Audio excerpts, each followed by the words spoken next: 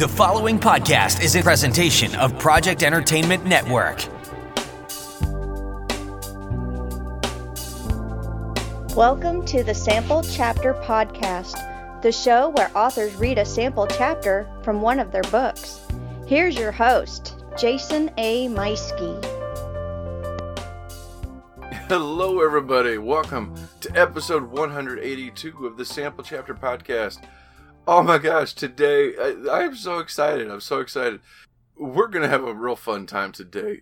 You're about to hear a wonderful conversation with Stephen Paul Leiva. And we're going to be discussing a whole bunch of other things, but also we're focusing a lot on his most recent novel called Creature Feature, a Horrid Comedy. And not only is it his latest novel, but this is a production and a half, because after he put the book together, it's out and available on digital and print, but he did something special with the audio, because normally you get a narrator who reads it and they do a fantastic job. There's lots of wonderful books out there. This, however, was, like I said, this is a production. You've got a soundtrack, you've got a few sound effects, you've got some wonderful voice acting from Seamus Dever and his wife Juliana. Seamus, if you know the show Castle, he played Ryan on the show, and he's the voice actor on it. They do some fantastic voice acting, really capture the voices of it.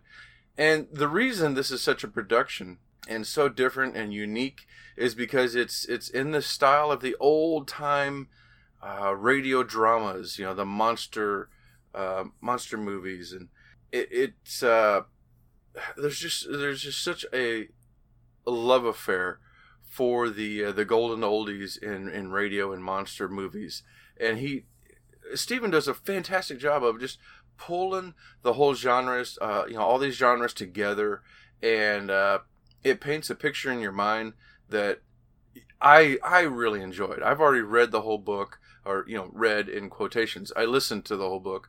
I grabbed the audio because I wanted to see what this was going to be like, and I loved it. And I'm actually considering going back and listening to it again, because it's so good. It's so much fun, and you gotta be careful whenever you're listening too. There's such a quick wit to the whole thing. You'll miss jokes if you're not paying attention. So it's a lot of fun. You're gonna love it, and you get a sample of that today. Instead of Stephen doing the reading, which is what we normally do here on the show, you're gonna have a sample of the actual audiobook, including an extended version of the soundtrack at the end of that. So it is so much fun. You are in for a treat. So stay tuned for that here. It's coming up in just a few minutes. Not only that, but also you have the interview, and we are talking about his new publishing company that is called Magpie Press, which is what put out Creature Features, the first book from the company. Now we're talking about his love for old monster movies and what is an Illa. That's in the book, but it's also something we discuss. It's a lot of fun. He gives us some tips for writers when it comes to writing for the purpose of reading out loud, which was a unique take. I'd never heard that before, and it gave my writing since then some new purpose. It's given me the ideas of let me think about this, how this is going to be, because I think I write visually. I see it as a big production, but I didn't really consider the idea of, but somebody might read this out loud as an audiobook, and what is it going to sound like? And so that's cool. It's a very unique take, and it was great advice. We also hear a story, one of his Ray Bradbury stories, and we also hear about what all he used to do with the WB, the Warner Brothers Network, with cartoons. A whole bunch of fantastic stories and information that you're going to find in today's episode. So, like I said, stay tuned. It's coming up here in just a moment. Meanwhile, I want to thank longtime sponsor Scrivener. Hey, check out this advertisement so you can learn how to save 20% on the regular desktop version.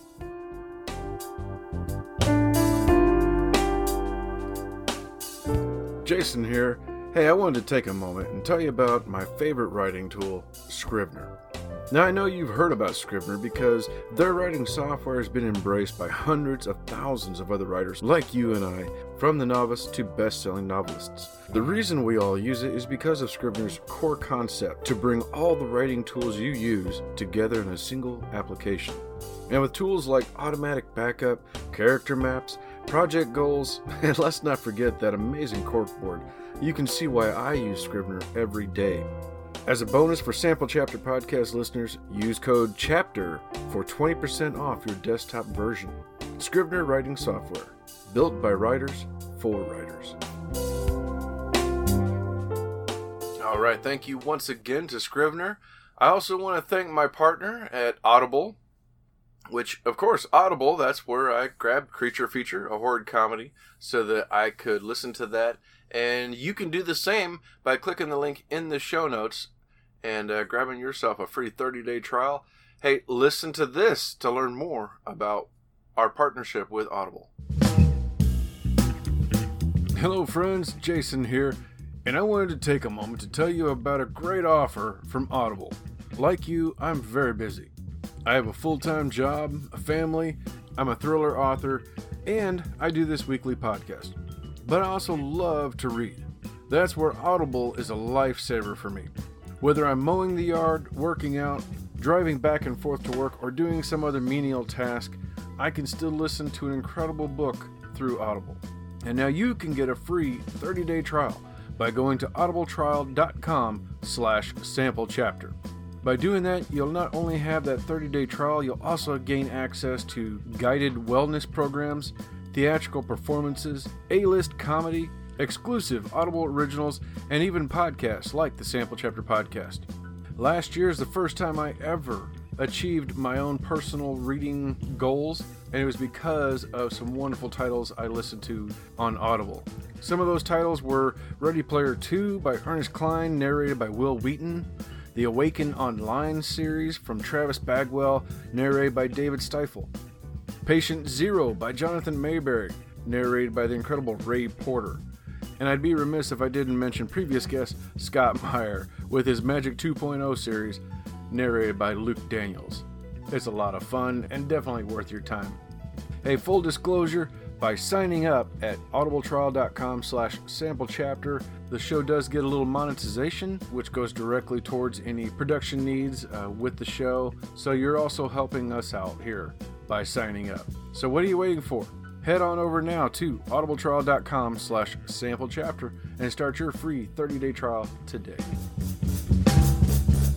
Yes, indeed. Thank you again to Audible. It's a service that I love, and I'm using it a lot here lately. I've been listening to at least a book a week on Audible, including the paperbacks and electronics that I'm reading at the same time. So, like I said, click that link in the show notes so you can try a sample for yourself. As for podcast partners, I want to start off by saying thank you to Pop Goes the Culture Network, home to about a dozen other pop culture related shows. Everything you want in pop culture is available right there. They have a show for you, whether you are looking for movie reviews, actor information, musicals, it's all there. So click that link in the show notes so you can find all those wonderful shows, including the Sample Chapter Podcast, there on the Pop Goes the Culture Network. Lastly, I want to thank Project Entertainment Network, home to a little over 30 different shows of an extremely wide variety of content. Whole bunch of shows there for you to choose from. Check out this advertisement from one of those amazing shows. This is Jim Adams from Monster Attack. Hey, if you remember that monster movie from your childhood that got it all started for you, the one that really got you interested in monster movies, horror movies, sci-fis, and cult films, then you're going to want to listen every week to Monster Attack. We look at some of our favorite monster movies from the 50s, 60s, and 70s. With new episodes uploaded every Monday, it's Monster Attack, exclusively on the Project Entertainment Network. All right, thank you again to my sponsors, my partners, and my podcast friends. Hey, make sure you're following them on social media. They are on most of the social media channels. Follow them on Twitter, Facebook, and Instagram. If you want to contact the Sample Chapter Podcast, you can do so by emailing me at samplechapterpodcast@gmail.com, or leave me a voicemail. I I got one the other day. I can't play it though. It was just ridiculous. Let's just put it that way, and I'd have to do a little bit of bleeping. So yeah, send me a clean voicemail, people. something that's fun like that, but let's make it clean. And if you want to do that, that number is 660-851-1146. And yeah, I will play that voicemail on an upcoming episode. All right. Without further ado, you've waited long enough. Let's get on over to our interview with the incredible Stephen Paul Leiva.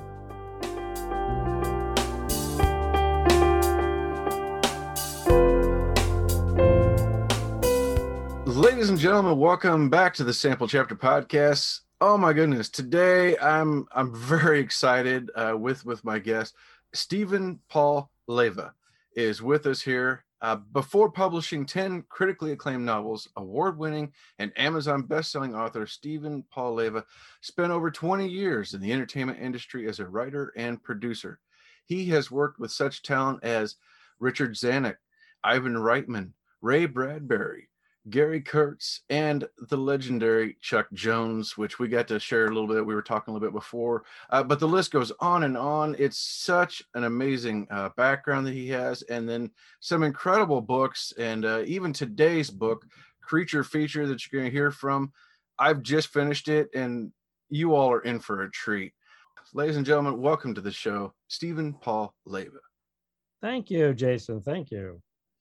Well, I guess I should start off. How are you doing, and how's this new year treating you so far? Well, not bad. I'm alive. The first thing I check when I get up in the morning. Sometimes people come up to you and you say, "Well, it's good to see you," and I always say, "Yes." I say that to myself every morning when I look in the mirror, because I'm still here. No, it's been good. I've been very, very busy because the end of last year, I launched my own imprint. I've been publishing through several indie publishers, but I was convinced by a fellow author to start doing it myself. So I worked up on my own imprint, Magpie Press, and launched first with Creature Feature, of course, as an ebook and a print book and all that. And then we started working on getting the audiobook made. And it's been a delight. So a lot of this year has been getting that audiobook done and posted and out there to a bunch of eager ears. Yes. And I think that's the one of the silver linings, I think, that came out of 2020 is audiobooks and books in general really hit a boom. Everybody was downloading audiobooks to listen to or just reading, and I did a little bit of both. I love doing both of them all the time. So this is just perfect timing. Yeah.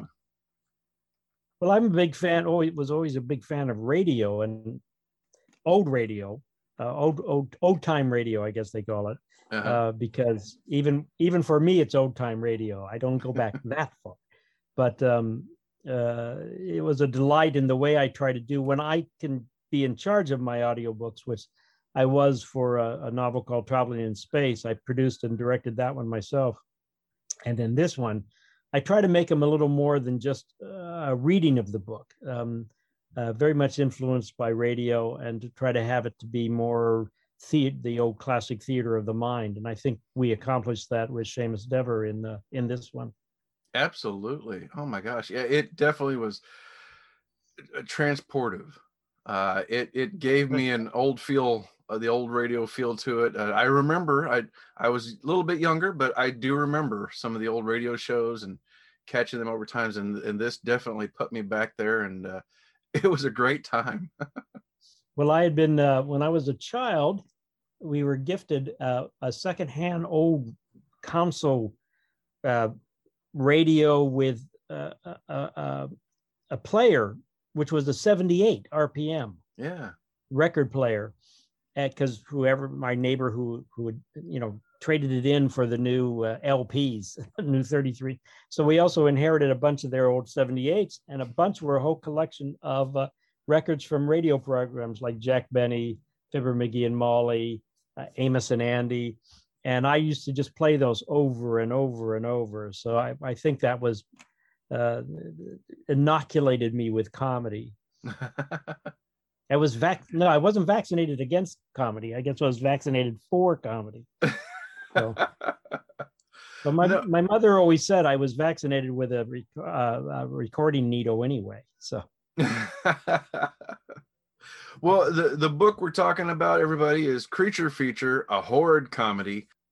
Tell us about the inception of this. Was this just like a love letter to these days with the old radio? Well, for the audiobook, yeah, but for the book, it was more.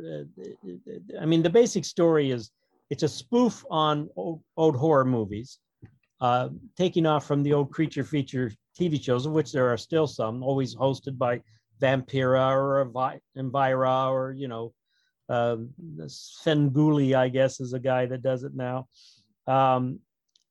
It's a spoof on those old monster movies. But it came from a question in my head: where the hell do people get these weird ideas? Because they don't exist in real life, with wolfmans and Frankenstein monsters and vampires and what have you. So where do we get these ideas? So I got this crazy idea in my head. Oh, they actually exist in another dimension, but some people have like a radio transceiver in their head where they can pick it up. So that was the crux, and I built a story around that to have to play with that. And so my heroine is an actress named Kathy Anderson, was well trained at the Actors Studio in New York, and this was probably in the late 50s. And she may have been a classmate of Marlon Brando, and who knows. But she wound up getting cast as Vivacia, the vampire woman, in a local Creature Feature show in Chicago. And we pick up the story when she's had it. She's tired of being a sex symbol for geeks and nerds, geeky nerds or nerdy geeks, however you want to put it. So she quits and heads off back to Broadway to be a major American diva star. But on the way, she stops off to see mom and dad in her hometown of Placidville. But Placidville is acting strange. Her mom and dad's acting strange. Everybody else in the town is acting strange. And she can't quite figure it out. She thinks it's just like a leftover in her head from years of being Vampira, and everybody seems strange, or they're doing a big community-wide joke on her. So she's very frustrated. And finally, the town geek, who of course was madly in love with her when they were in high school together, tries to tell her that they're not really who you think they are. They're creatures from the fifth or maybe sixth dimension, because he hasn't really worked out which one yet, that have taken over the town. And of course, she doesn't believe him, and it kind of snowballs from there. Oh my gosh, it's such campy fun. I love all the little the repetitiveness of some of the jokes, that fifth or sixth dimension, how that replays throughout. The muscular hero in the khaki pants, how that so many of the lines that repeat, and illas. I'd never heard that term before. That cracked me up too. Whether they're an illa or a illa. Yeah. Rilla or illa. They're an illa if they look like Godzilla, and they're a rilla if they look like a gorilla. So many unique things. It's fun to do that. And the repetition, which I do in a lot, I stole that from Homer in the Iliad and the Odyssey, because I always try to write for the human voice in all my novels. And Creature Feature is a balls out comedy, but I'm basically a comic and satiric writer. And sometimes a comic novel isn't necessarily a laugh a minute. Mm-hmm. It just has a humorous point of view of life. So I like to, and I said, I loved radio, and I love the human voice. I love narration of really good audiobooks, and to hear that voice, which was what drives me to try to make these special. So I write for the human voice because I am also a great love of theater.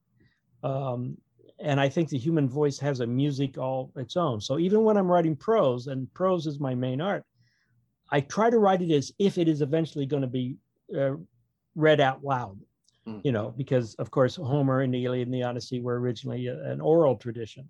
And all literature comes from an oral tradition because, we could speak before we could write. Yeah. Just like when we're babies. Yeah. Well, one of the other things I loved about was the extremely wild imagination, that it was almost as if nothing was off limits, whether there's, let's see, try not to give any spoilers here, bat caves or motor vehicles that do more than you expect. Yes. The classic sheriff and their donuts, different things that just and I never knew. I did a nice twist on that sheriff and the donuts. Yes, you did. Yeah, that's the whole point. Is that when you're doing a spoof and when you're doing something based on that, especially if you think your readers might love the originals, and yet what do readers do when they love the originals of old monster shows? They still will laugh at them, or rather laugh with them, because they're affectionate. Mm-hmm. They love these films, especially if they loved them as children, and then they grow up and they're still very attached to them. But they can see where the cheesiness might be on occasion, or the over rottenness, not rottenness, but rottenness. But they enjoy that, so they're kind of enjoying it almost as buddies, as pals. So I wanted to make sure that's there. And it's funny because when I first wrote this story, I just made it contemporary. It was just now. And then I soon realized, I said, no, this has got to take place during the 60s. And so I made it take place in the 60s and put in 60s references. And I don't know why I'm surprised, but I was surprised by the people that said, yeah, it's got this great nostalgia for the 60s. Well, I was just trying to be more or less historically accurate. Yeah. But I grew up in the 60s, so I suppose there's some nostalgia there.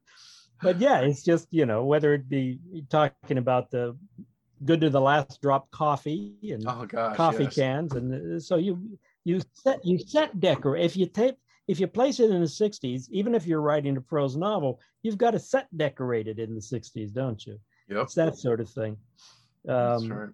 And so that was just a lot of fun to do with that. And the narrator is a character in and of himself.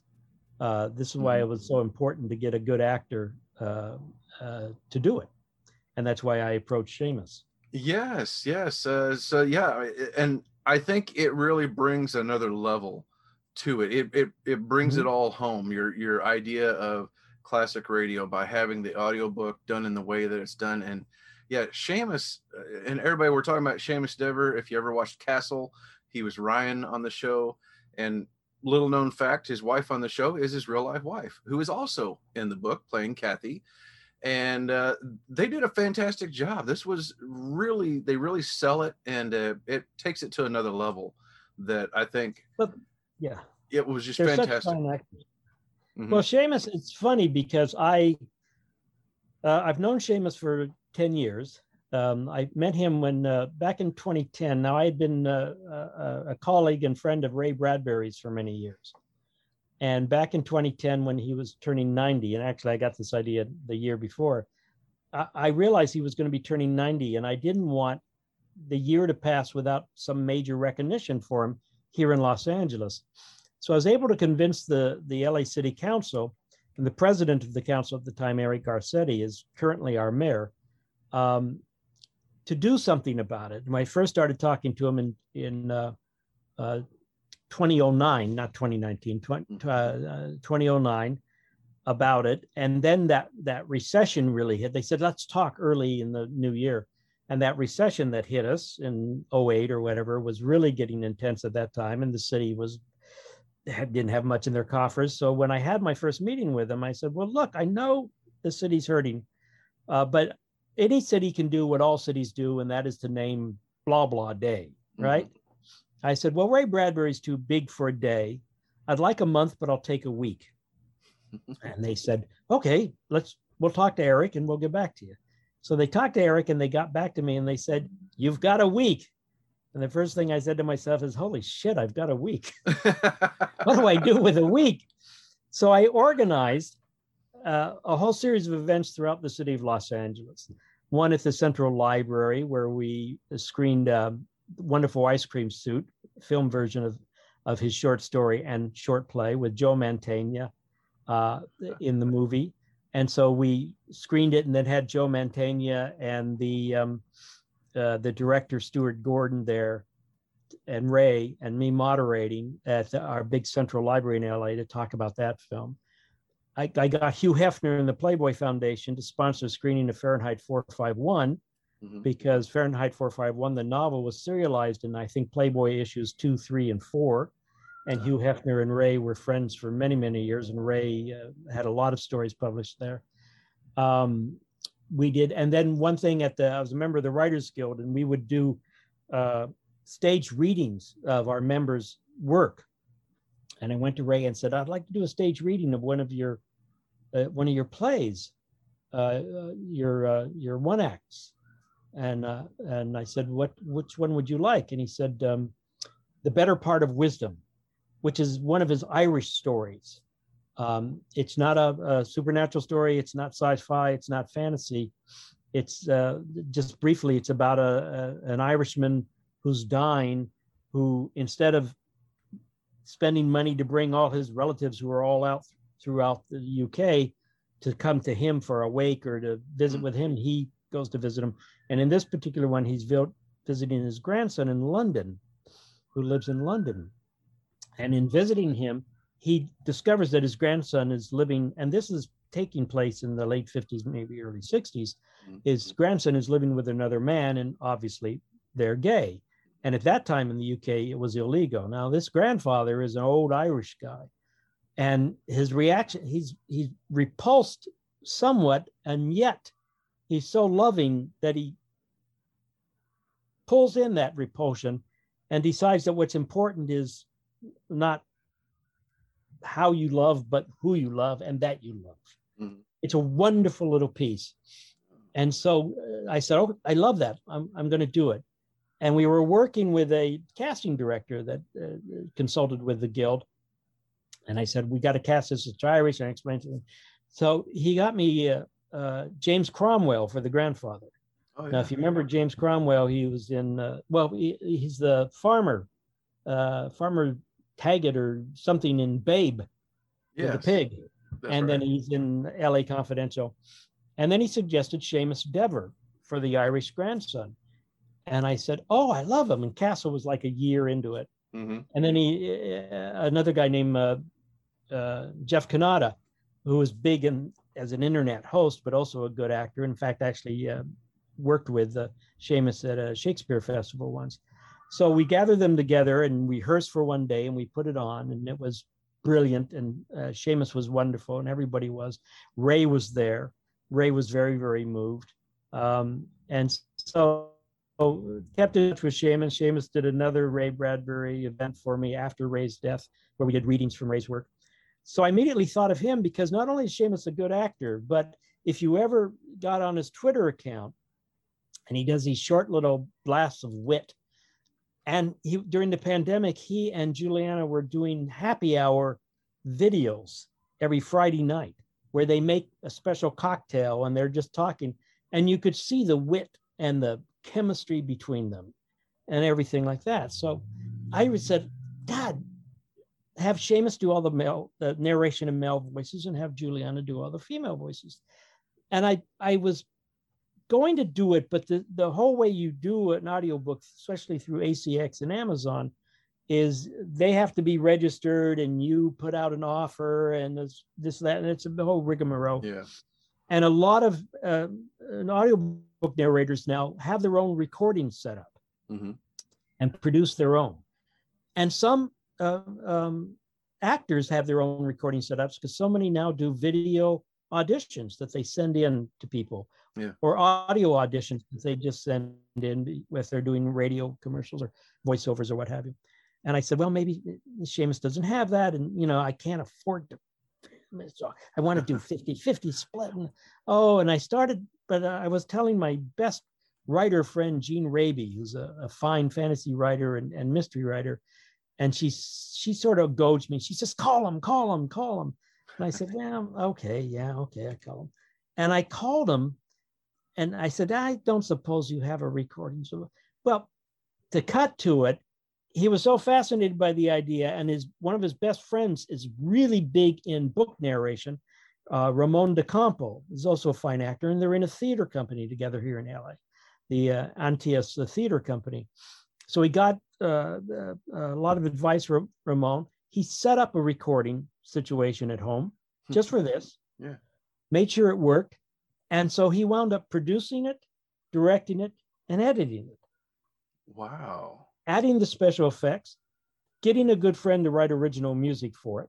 So we've got a soundtrack. And he just did a fabulous job. And his sense of humor comes through in everything. I don't know if it's genetic, Irish wit, or what have you, but it doesn't matter. He's just so damn talented and good. And he's got an incredibly wonderful voice. But he came up with the suggestion that let's have Juliana just do Kathy Vivacia.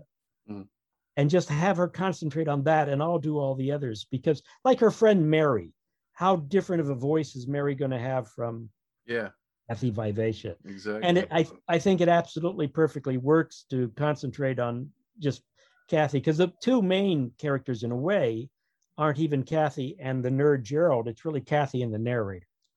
Because the narrator is almost as if this is a conspiracy theorist telling you about this old conspiracy. It's kind of the feel of it. So it was great. And Seamus threw himself into that. Now, if the pandemic had not been going on, this probably wouldn't have happened. So if you can find a silver lining in a worldwide pandemic, and it's horrible to even say that, I found one, but I need to apologize for it, I suppose. I've heard a lot of that in the last year and a half now, about almost a year and a half since this has been happening.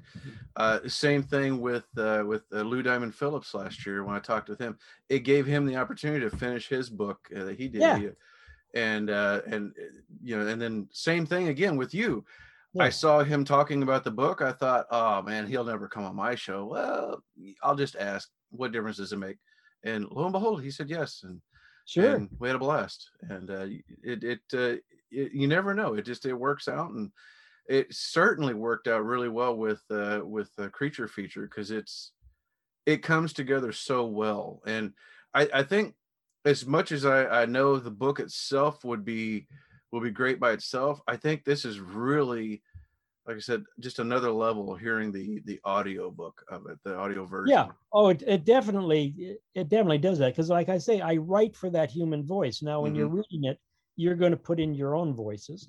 And depending on how you read, and what's interesting is something that really bugs me. There's a lot of people who read and don't hear the individual words in their head. It's that old sort of Evelyn Wood idea. Remember Evelyn Wood reading dynamics? I don't even know if they push it anymore, but it was a way to speed read. Okay. And that the theory behind it is, when you come up to a stop sign, you don't read stop, do you? Right. You look at the sign, you know what it means. So her training was to make you see whole sentences and understand what they mean. And eventually whole paragraphs in one shot, and you get it. And my mother read that way. She didn't take Evelyn Wood. She just trained herself. She used to say to me, I don't really hear the words. I see pictures. And I just wanted to beat her. Because words to me are important. I consider myself an artist in prose. A sculptor is an artist in clay or marble or what have you. Painter in paints. A collage artist in found paper, whatever. You have the medium, and words are important to me, and the sound of words and the repetition of words and what have you. But so there's people who when they read, they don't hear the words, so they're not getting the voice. And every author needs to have a competent voice. Audiobooks allow you to force them to hear the words. So I suppose in a way it's a punishment. But a delightful one, especially when you have Seamus and Juliana doing this. And let me put a shout out to Ray Ziegler, who did the music, because it's a lot of fun little music. And you can get the all of the music on Spotify. Okay. He's got the whole soundtrack, which isn't movie length soundtrack, obviously, but it's on Spotify. Just, I guess, type in Ray Ziegler and you'll find it. He's got the suite for a creature feature, but he's written it in French, so it sounds very fancy. That's all. I may have to look that up, because I was really enjoying the music between the chapters, and I'll send you a link to Spotify. Ah, wonderful. Thank you. Yeah. So what are you working on next? Well, I've got several I'm working on to get out that are waiting in the queue, so to speak. What I'm going to put out next, I actually have a novella called Made on the Moon, which is already out. It was published by Crossroad Press. And that also very much depends on voice.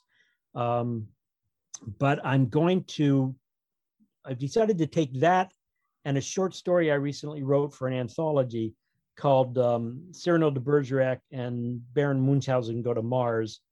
And I'm going to add some other stuff, and I'm going to package it under one book called Extraordinary Voyages. So there'll be the novella Made on the Moon. There'll be this short story, and I've got an essay about the trials and tribulations of Made on the Moon, because I originally wrote it as a short story, then it became a one-act play, then it became a 3 or a 2-act play, which premiered at the Edinburgh Fringe Festival in Scotland, these many years, but we kept just missing getting it produced in the United States. I mean, you're that close to a kind of a major off-Broadway production when the main actor got cast in a TV show that was going to be produced in Vancouver, so he wasn't anywhere near close. That was a comedian named Paul Provenza. I don't know if you've ever heard of Paul. I think I've heard his name. Yeah, he on Showtime for a while. He did a show called the Green Room with Paul Provenza, and he did a famous sort of rude documentary called The Aristocrats about the most obscene joke ever told, and every comedian knows it, has their version of this obscene joke. And so he interviewed all the major comedians who all had their own version of this joke.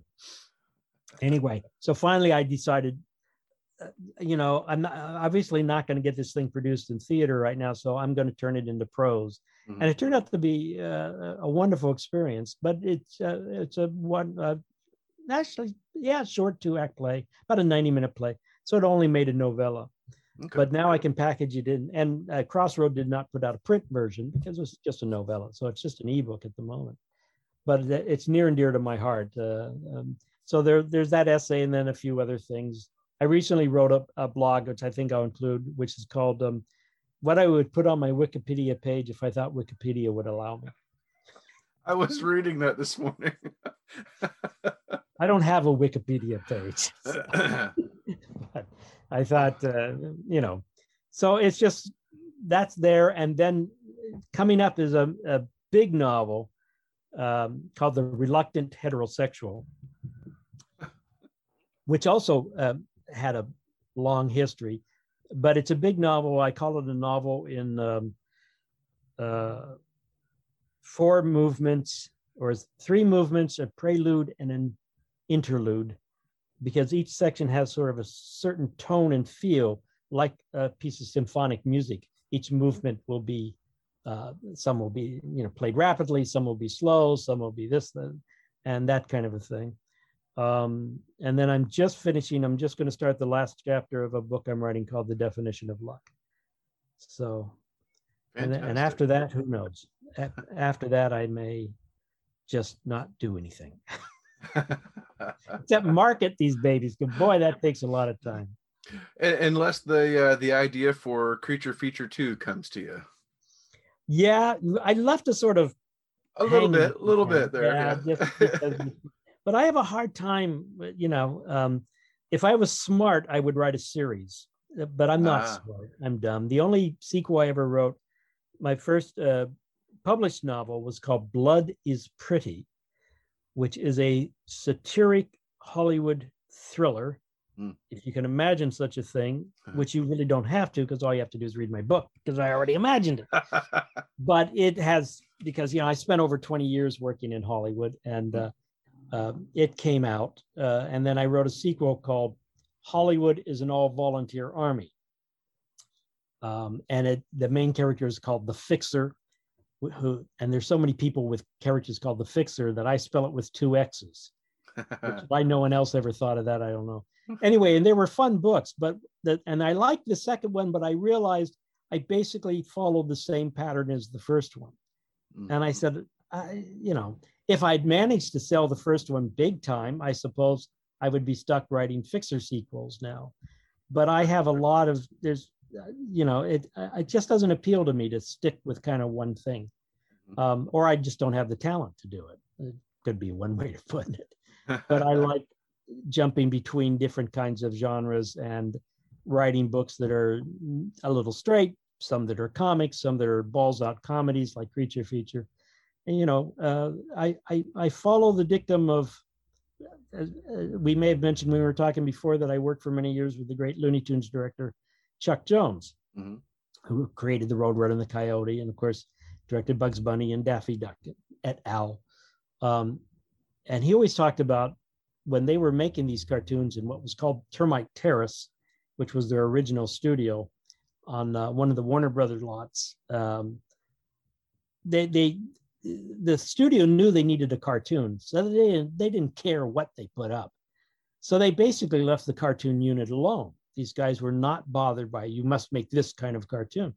Yeah. So he said, we didn't make cartoon for kids, certainly. And talked about this a lot when animation in the 50s and Hanna-Barbera, and everybody thought cartoons were just kiddie fare, right? He said, we didn't make them for kids. We didn't make them for adults. We just made them for ourselves. Yeah. And I think that's the key is write for yourself, write what pleases you, and you're likely to produce something that may please other people. If you try to write for other people, you may just write something that's formulaic or like what everybody else is writing.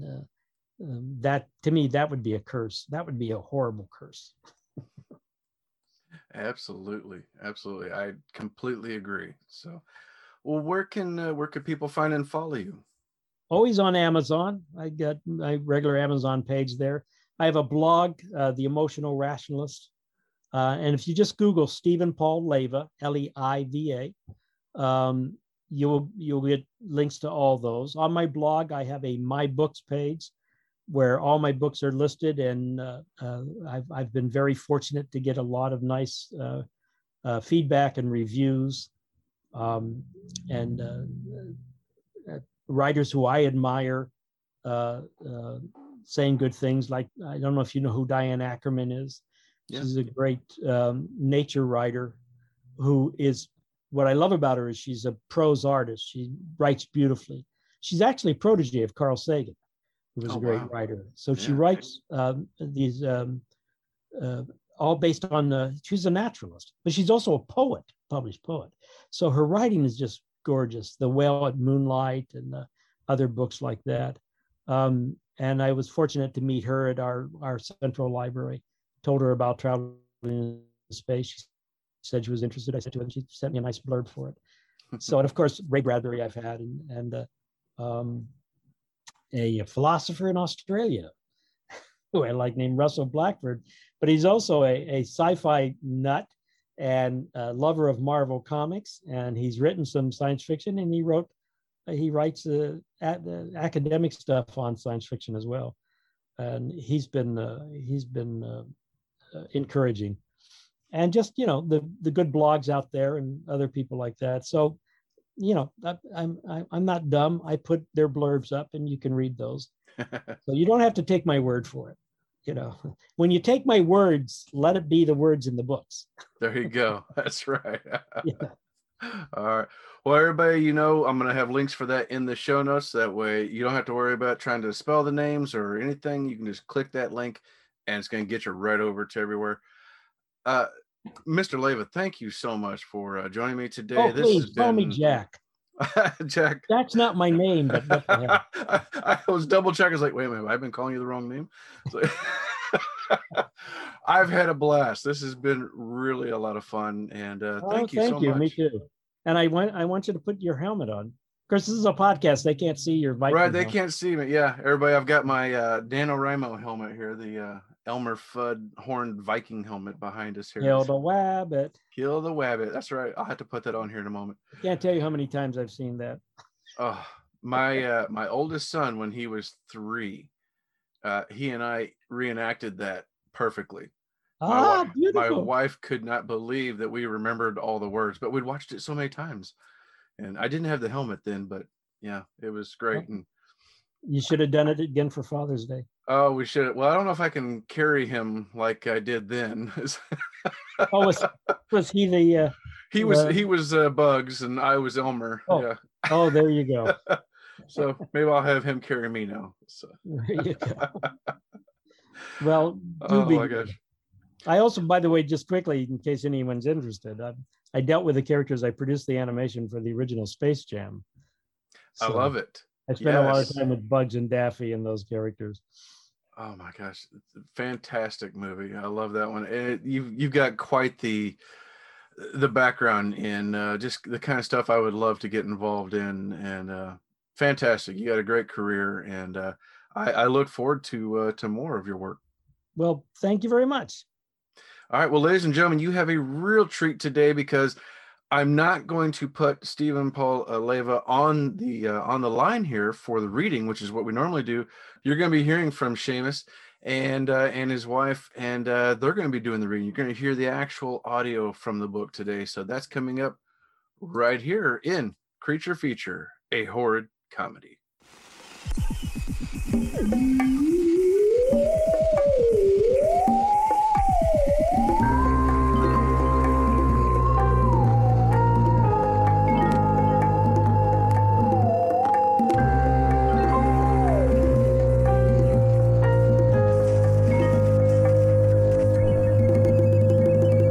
Magpie Press and Professor Wolland and Company Incorporated presents Creature Feature, a Horrid Comedy by Stephen Paul Leiva, narrated by Juliana Dever and Seamus Dever.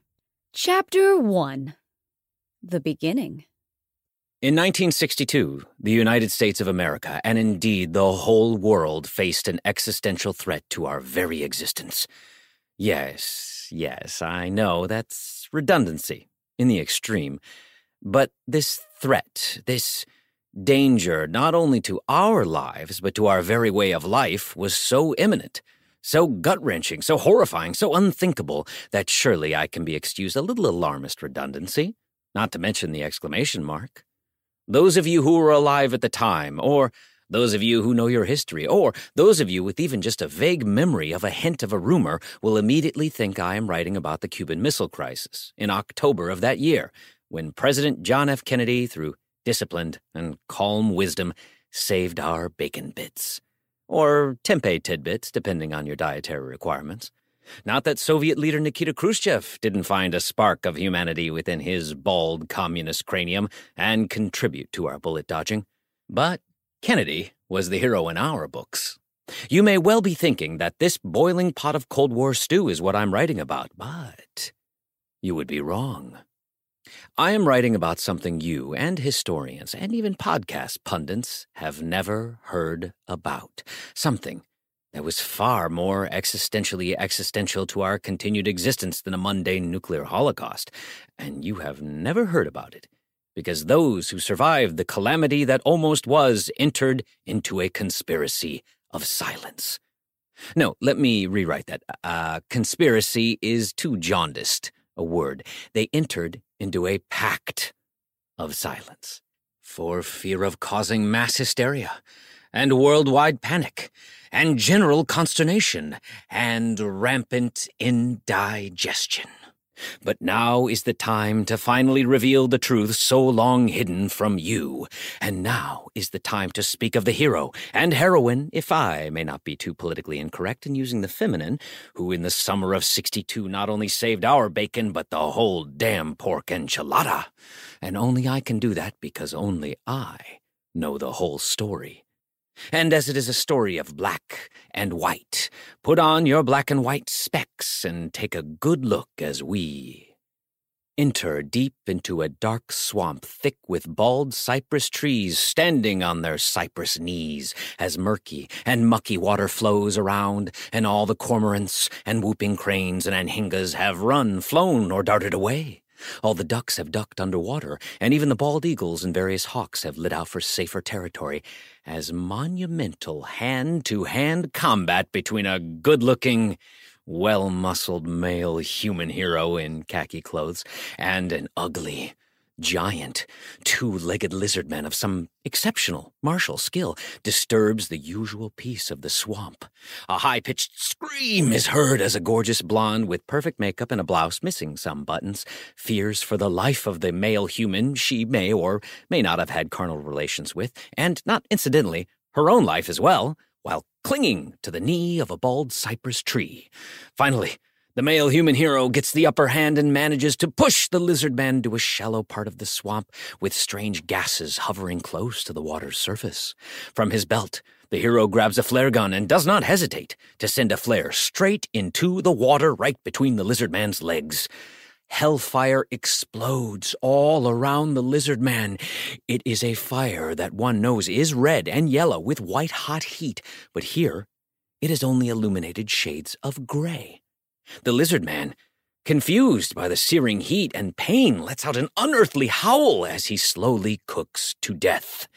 The good-looking, well-muscled male human hero in khaki grabs the gorgeous blonde with perfect makeup and a blouse missing some buttons and holds her tight as three-dimensionally looking letters in 2 dimensions fly up from nowhere and smack against the screen, spelling out Attack of the Lizard Man and the end and Made in Hollywood, USA.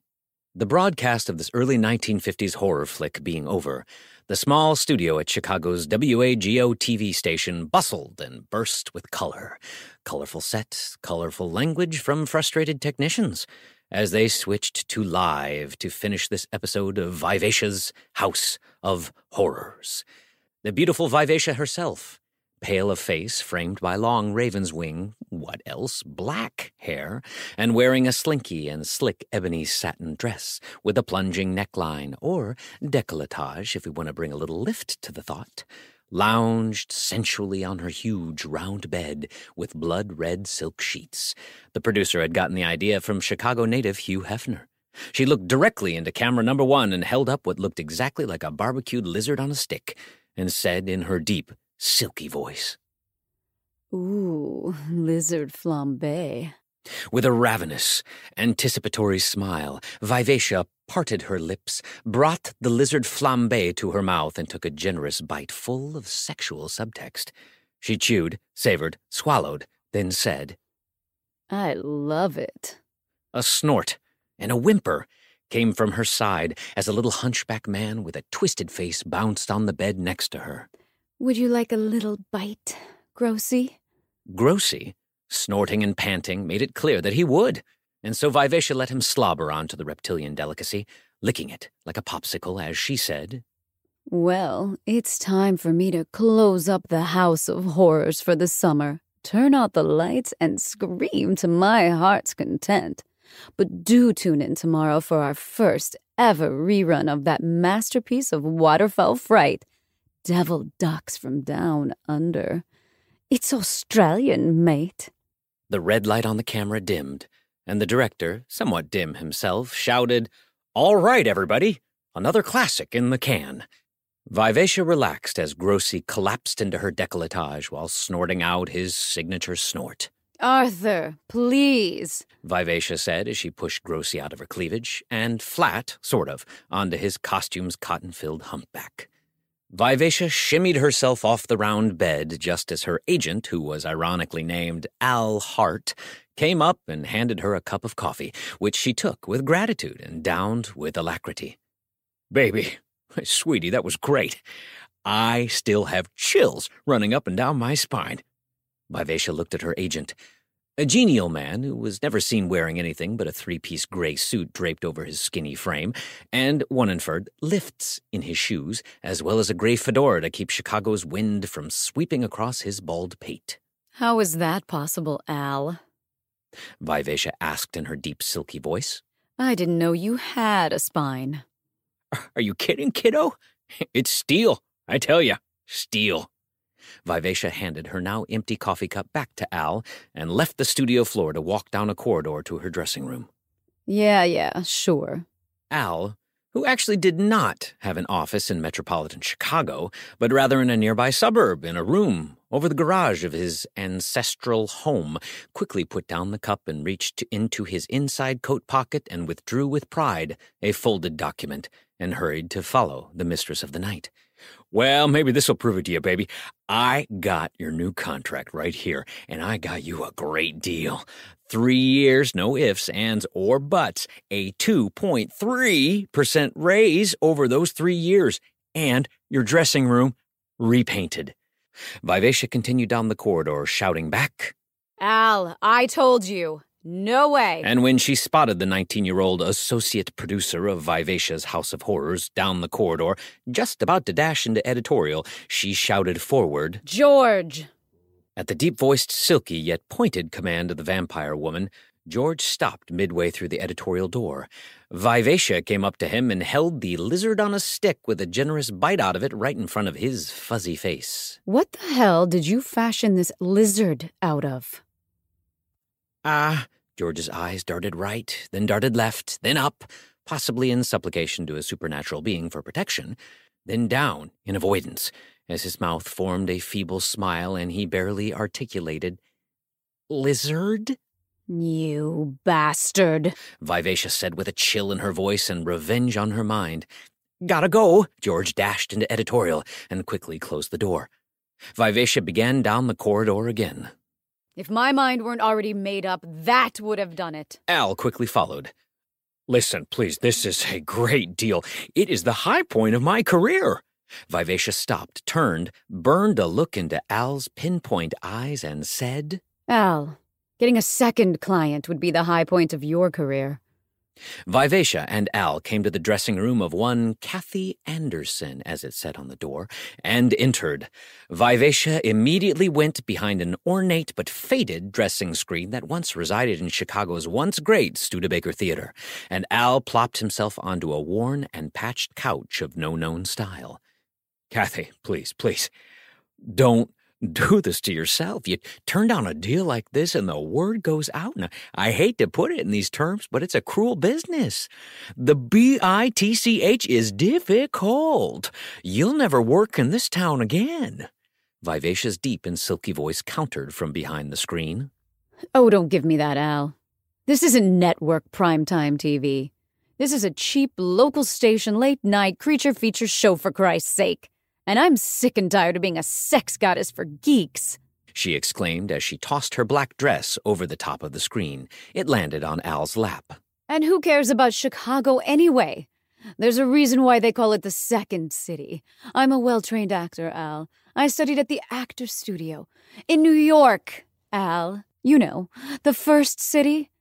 I should be playing my craft on Broadway. I should be doing plays by Arthur Miller and Tennessee Williams. Even this new guy, Albee." "Broadway's dying, baby." Vivacia's deep and silky voice, laced with venom, came as a curse from behind the dressing screen. "Al, don't ever say that again. Broadway will never die." Al was unrelenting. "TV's killing it, kiddo." "Oh, Al, please." Vivacia had vanished. Somebody else was suddenly pleading in a voice neither deep nor silky. Out from behind the screen came Kathy Anderson. In truth, more scamp than vamp, an all-American blonde girl of leading cheers and making homes and occupying the day and night dreams of countless young American males who didn't deserve her. Except, of course, Kathy wanted more. "You have to understand," she finished, standing in a warm light wearing a simple, nice skirt and a white blouse and holding Vivacia's black wig at her side like a large dead rat. "I am going crazy playing Vivacia. I was meant to be Ophelia, Joan of Arc, Hedda Gabler, not a vampire woman who eats lizards on a stick." Kathy gestured broadly, with the wig in hand like a nightmare pom-pom from hell. "But—" "It's all settled. First thing tomorrow, I'm taking off. I'm going to stop and see my parents for a couple of weeks so you can send my last check there. Then it's New York. The stage or die." Kathy grabbed a framed photo of her parents from her dressing table and her oversized purse, stuffing the wig into it. "Ah," Al said. "Hey, I paid for this wig. Remember? It wasn't part of the last deal you got me." "No, I just Thought you would want the dress, too, Al Hart said, offering up the dress from his lap. Oh, yeah. I paid for that, too. Kathy snatched the dress from Al's hand, then marched to the door, turned back to face Al with a bright smile and a cheerful Bye. accented by a little wave of her hand. Then she turned and left, canceling this episode of her life.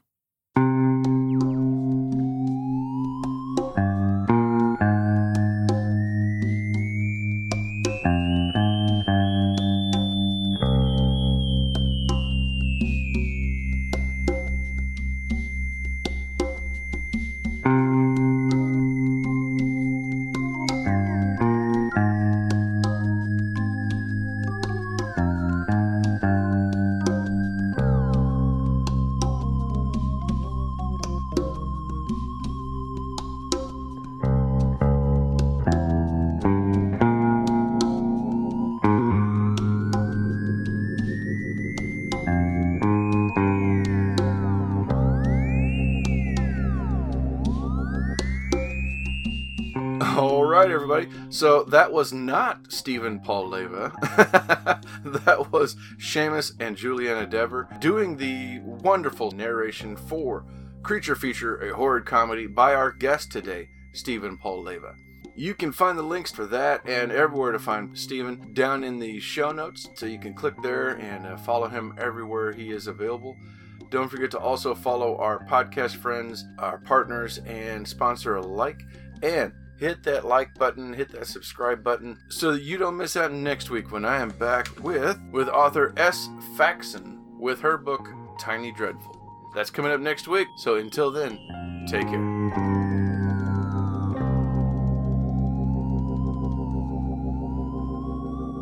This has been a presentation of the Project Entertainment Network.